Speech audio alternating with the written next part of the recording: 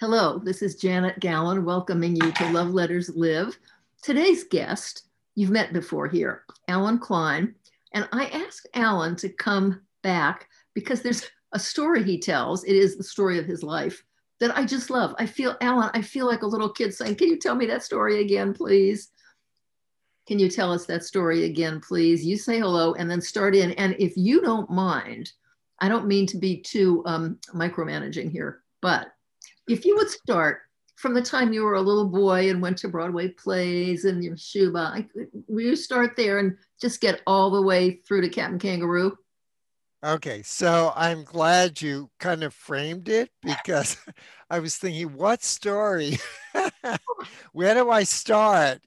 So so I was born in New York, raised in the Bronx, later moved back to Manhattan. And when I was 7 years old, my parents took me to see my first Broadway show, Oklahoma. And I was just awestruck. It was just so amazing to see real live people on stage because I was used to a big movie screen. And Oh, so I sat so well through that show that 2 weeks later they took me to see Carousel. oh, did you cry? I don't remember crying, but Oh, what good. I, All right, well, go ahead. I want to interrupt again. yeah, that's all right. What I do remember, Janet, is that we came in late. My father had trouble parking and we came in late. And at the end of the show, I didn't want to leave. I thought that like a movie, I Oh, you could could see the just whole thing again? sit there and I could see the show again. Oh, And I'm told I had to be dragged out of the theater. That's when I cried. um, so from that day on, I wanted to be a scenic designer. I wanted to make those pretty stage pictures. And I went back to school and we were doing a book report. And I asked the teacher if instead of a book report, I could do a diorama. oh, I could I could take a shoebox or a cigar box and make a scene from the book. And she said yes. And looking back, I realized that was my first set design. yeah. That I was my realized that was, first. and by the way, again, not to be too pushy, but that's who should be getting your love letter. But go ahead. Yeah. Well, thank you note. Go ahead. Yeah. So she said yes. And from then on, I would make these little dioramas. I got to through college, and in college, actually not in high school, but in college, I did all the shows on in the theater Wait. there. What Yeah, college? Hunter College, New York City. Uh-huh. And my last 2 years, I did all the shows. I did the assemblies, I did the dramatic shows, I did the scenic design. And in fact, there was a big write up about who was this student walking around college with paint spattered clothes all the time, because I was working on the sets all the time. Hardly went to class, got a lot of credit for some of the stuff I did. And there was one of the professors who had gone to Yale, and he said, that's where you should go for graduate school. So he got me into Yale Drama School. He was a Now, excuse me, designer. you say he got you in. I mean, evidently your own portfolio of set design. Right. I had that, but you really had to have some pull. Oh, okay. And I'll tell you why. They only took 12 students into the first year of the design program at Yale Uh, Drama School. okay. 12 students out of God knows how many that applied. So I say he got me in. I probably had the talent, yes, but his letter, his contacts helped me. He was a Broadway designer. He did lighting for the Met Opera. I mean, he was in the field already, and I learned a lot from him and the other professor who was the head of the shop that helped me do the sets. I learned a lot from those people. So yes, I would I would send them a love letter. In fact, the man that was the head of the shop that helped me with the sets, I found out at my last college reunion that he was in a nursing home. And so Oh, I did send him a letter thanking him for helping me, have that career in theater. And I guess, they have those arts and crafts sessions in nursing homes. So yes, he yeah. sent me this Oh, handmade card with, buttons on it and oh, thread. And, that is so nice uh, that he put the effort into and communicating he with you in said, like fashion, kind of. Yes. yeah. So again, he sent me back kind of a love letter telling me how proud he was that I did design television and Captain Kangaroo and how Oh, he watched it. okay. And Are we going to get up to Captain Kangaroo we'll slowly? get there, yeah. But I had to stop and tell this No, story. no, that's fine. I'm like one of those So, kids who listens to a story and you can tell when the parent has skipped a page. okay. Go Well, ahead. I'm not skipping. I'll get to it. It, Okay. it just fit right in here. So, I was in Yale Drama School. It was a 3-year master's. And at the end of the first year, they have to get rid of 4 students out of the Why? 12. And the reason for that was the second year, they only had 8 main stage plays. So they only Oh, needed oh. 8 designers, or not main stage, but the second, the smaller theater. Hmm. And then the last year, they got rid of another 4 because they only had 4 main stage programs. So I was one of the first 4 to be kicked out of Yale. How do they phrase that? Um, Just you're curious. no longer invited back for your Oh, second year. heartless. Congratulations. All right. So I was devastated. I mean, I wanted to be a designer since Right. seeing Yes. Oklahoma and Carousel. Um, but I realized I was a designer at 7, making those little dioramas. In essence, I was a designer, and nobody can tell me I'm not. Good. So I lived in New York City. I went back there. I got into the Scenic Design Union as an apprentice. And as an apprentice, they sent me to various places to work. And one of them I worked was a scenic paint studio. And for 6 months, I like washed out paint buckets. Oh, Every day, washed out paint buckets. And finally, one of the other artists there, and we were doing drops that was big. We did like Radio City Music Hall drops, size of a football field. wow. And one of Yeah, the a what drop is like a backdrop.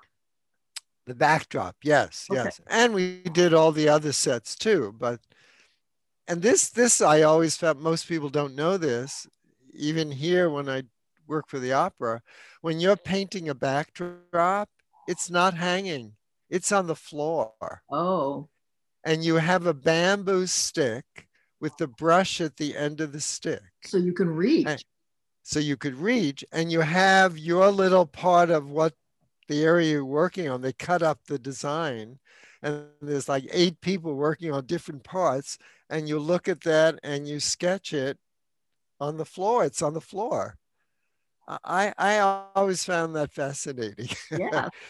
um, Because so I'm out you of picture like a mural that you'd be up on a ladder somehow. And Yeah, and sometimes you do touch up and stuff when it's up because you can really see it. But mostly it was done on the floor. Yeah.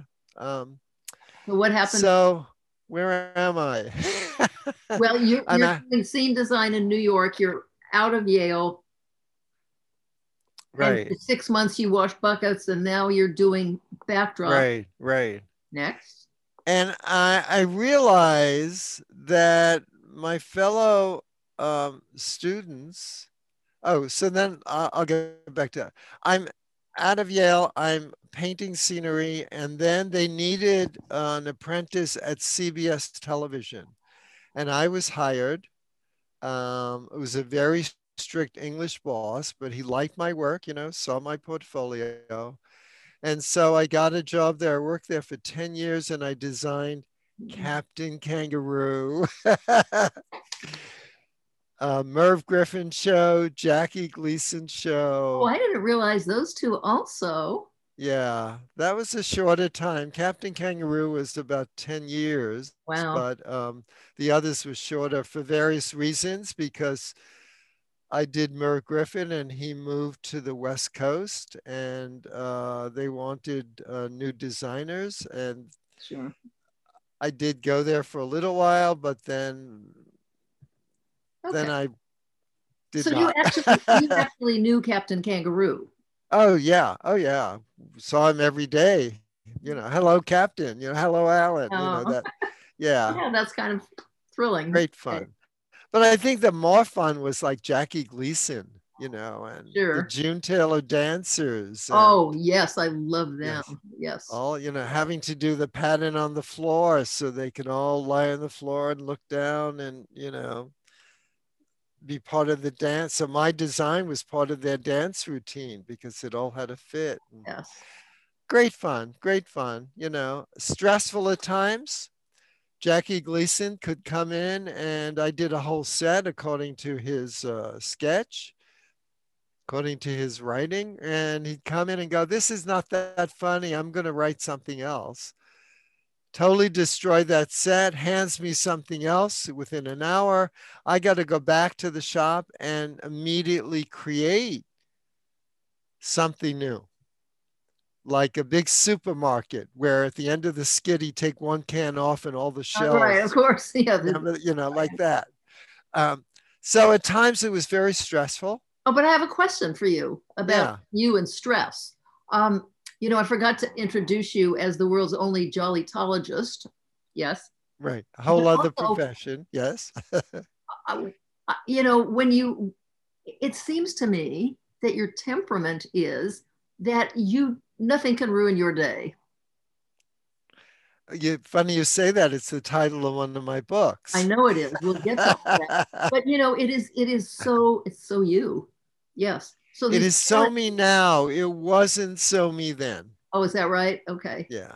I would get from the stress, I would get sinus headaches twice a Oh, month.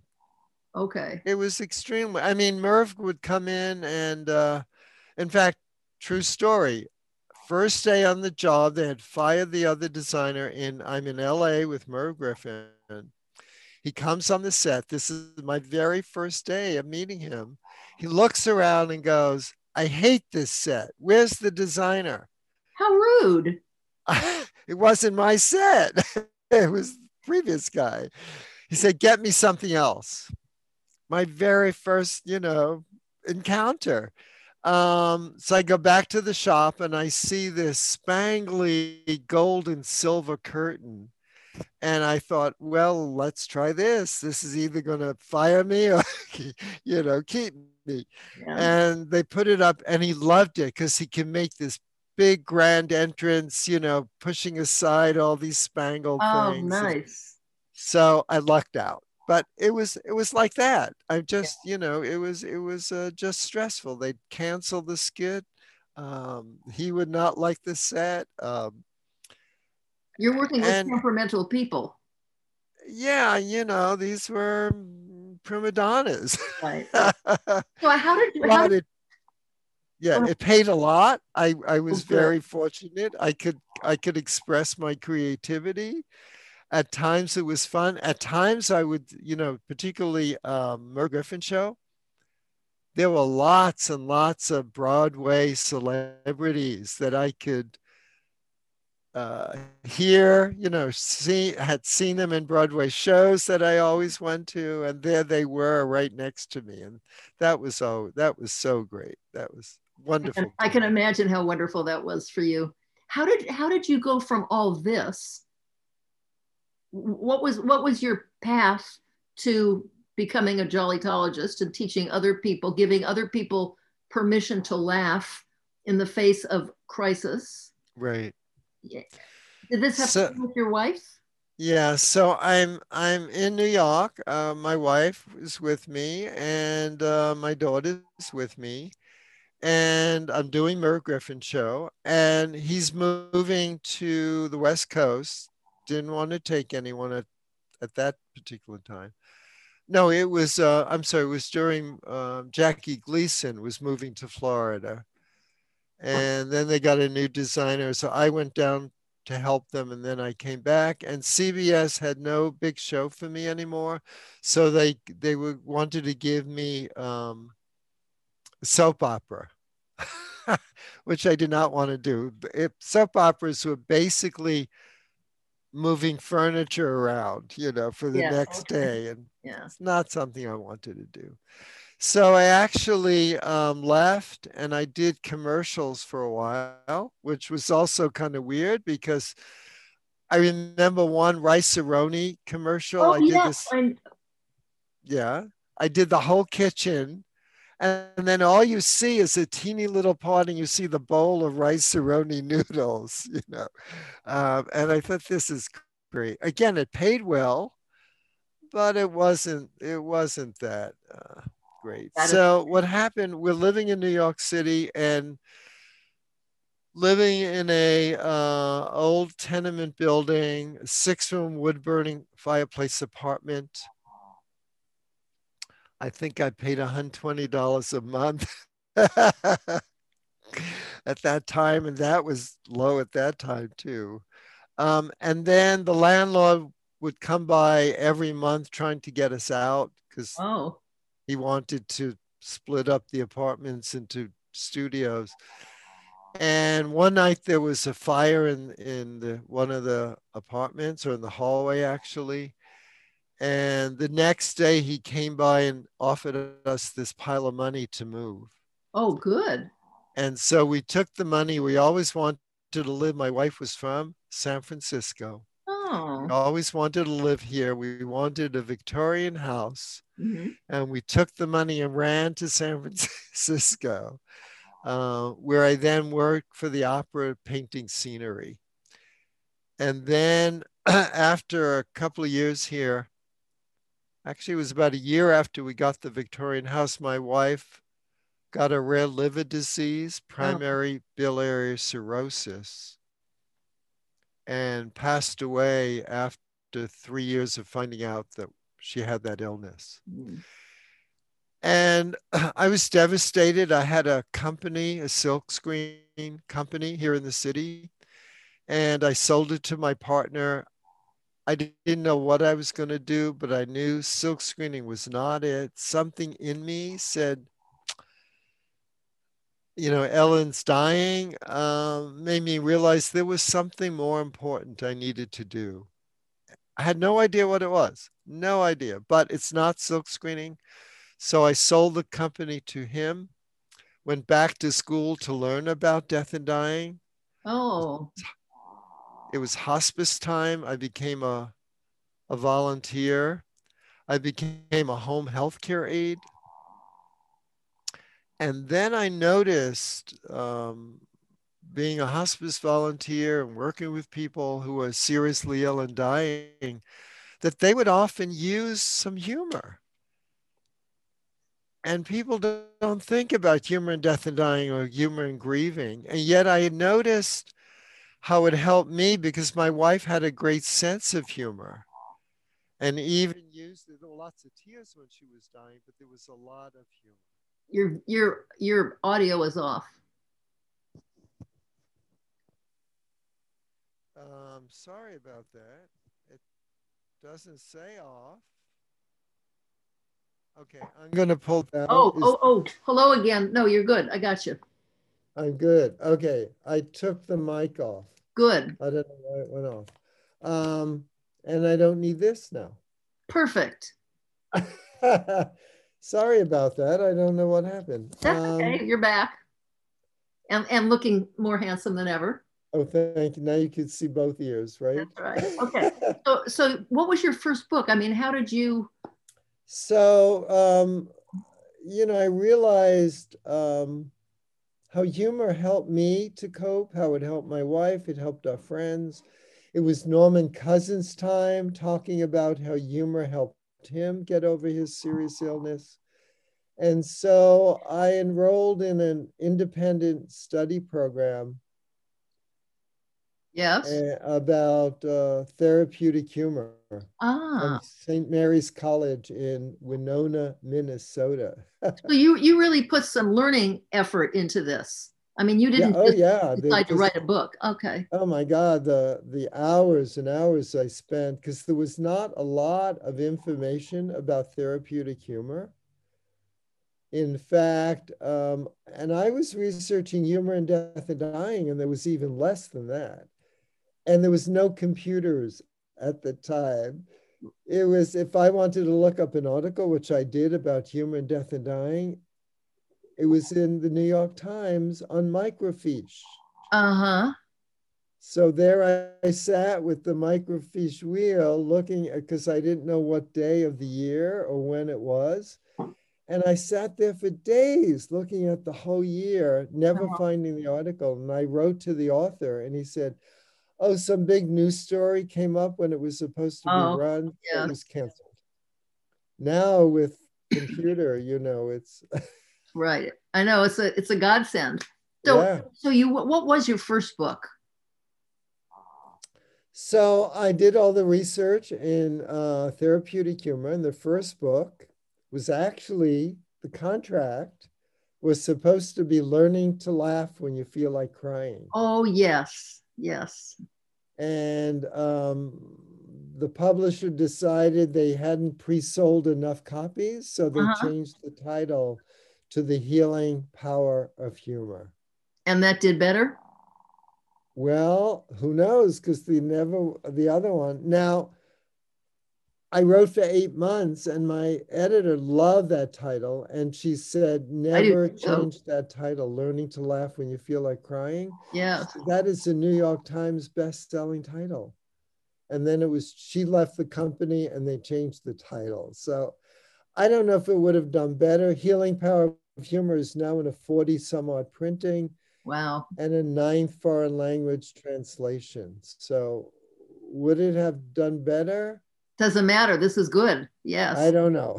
So I want I, to just catch us up a little bit because I wish we weren't even limited by time, but um, ah, you now have 30 books.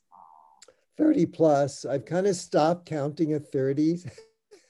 And Yeah, you're 30. and The you're latest one is the AWE factor. I happen to have it right show here. it to us because your last Love Letters Live was about that Was you about and that the book. awe factor. Oh, I loved Hello. Okay, come back. big awe. So you have found you have really you've shifted from one kind of a career to another. And as I'm saying this, I'm realizing that everything you've done has kind of had the goal of making other people happy, elevating Uh, elevating moods and spirits by set design and theater and Captain Kangaroo. I mean, that was a lifetime of making children happy. So right, you're not so far off track here with what you're doing now. You're still helping people to see joy. right. Yeah.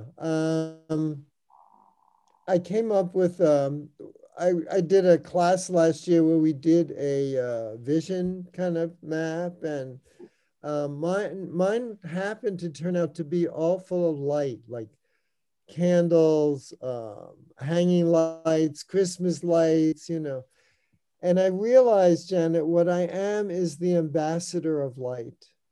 Good for you. So not only am I a jollytologist, now I'm the ambassador of light. And I think I have it in my awe book, but one moment happened around that. I was at Unity Spiritual Center where I go, and a new person came up to me after being there a couple of months. She said, I always like being around you. She said, you feel like you're the ambassador of light to me. And I got the chills because I had not told anyone about that, Oh you my know, goodness.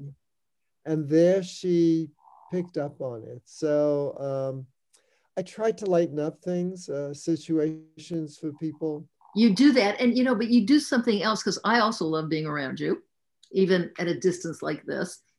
There is something about you, and I know that it is your actual goal in some way, but you carry with you permission to be happy. And Oh, that's nice to hear.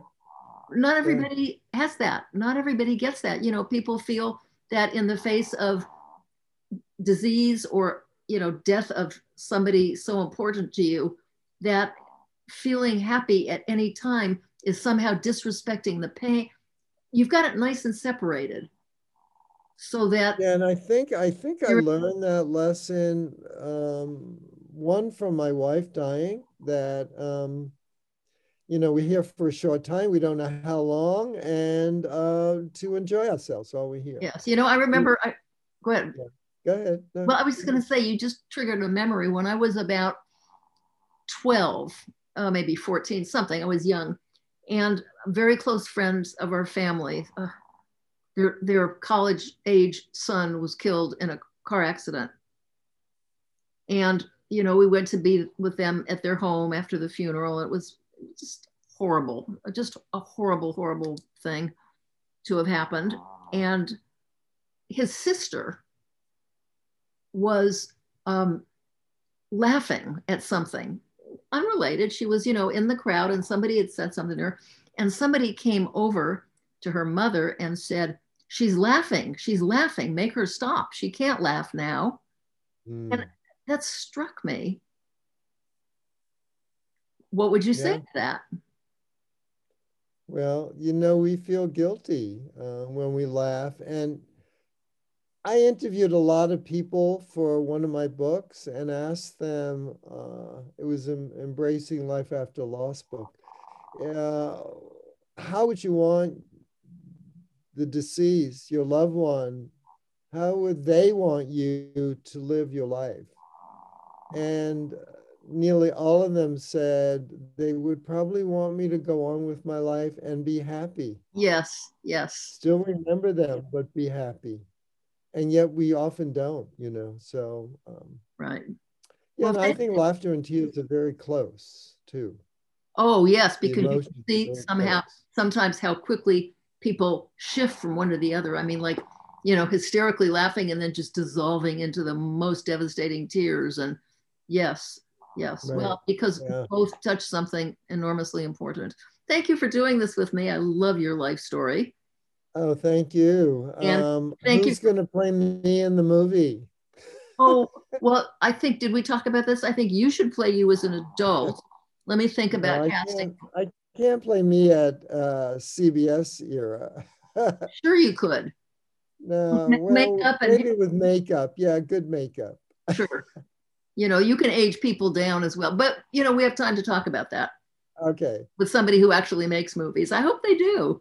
It would be a wonderful series, by the way. Oh. TV series. Yes. How can you laugh at a time like this and then just story after story after story? Like The Marvelous Mrs. Maisel. It could be I don't know. Well, I want to thank you for doing this. And thank you. I want to thank you for being the man who gives people permission to be happy. We all need that. Thank you, dear. We'll talk again. Thank you. Love you. I love you too. Bye.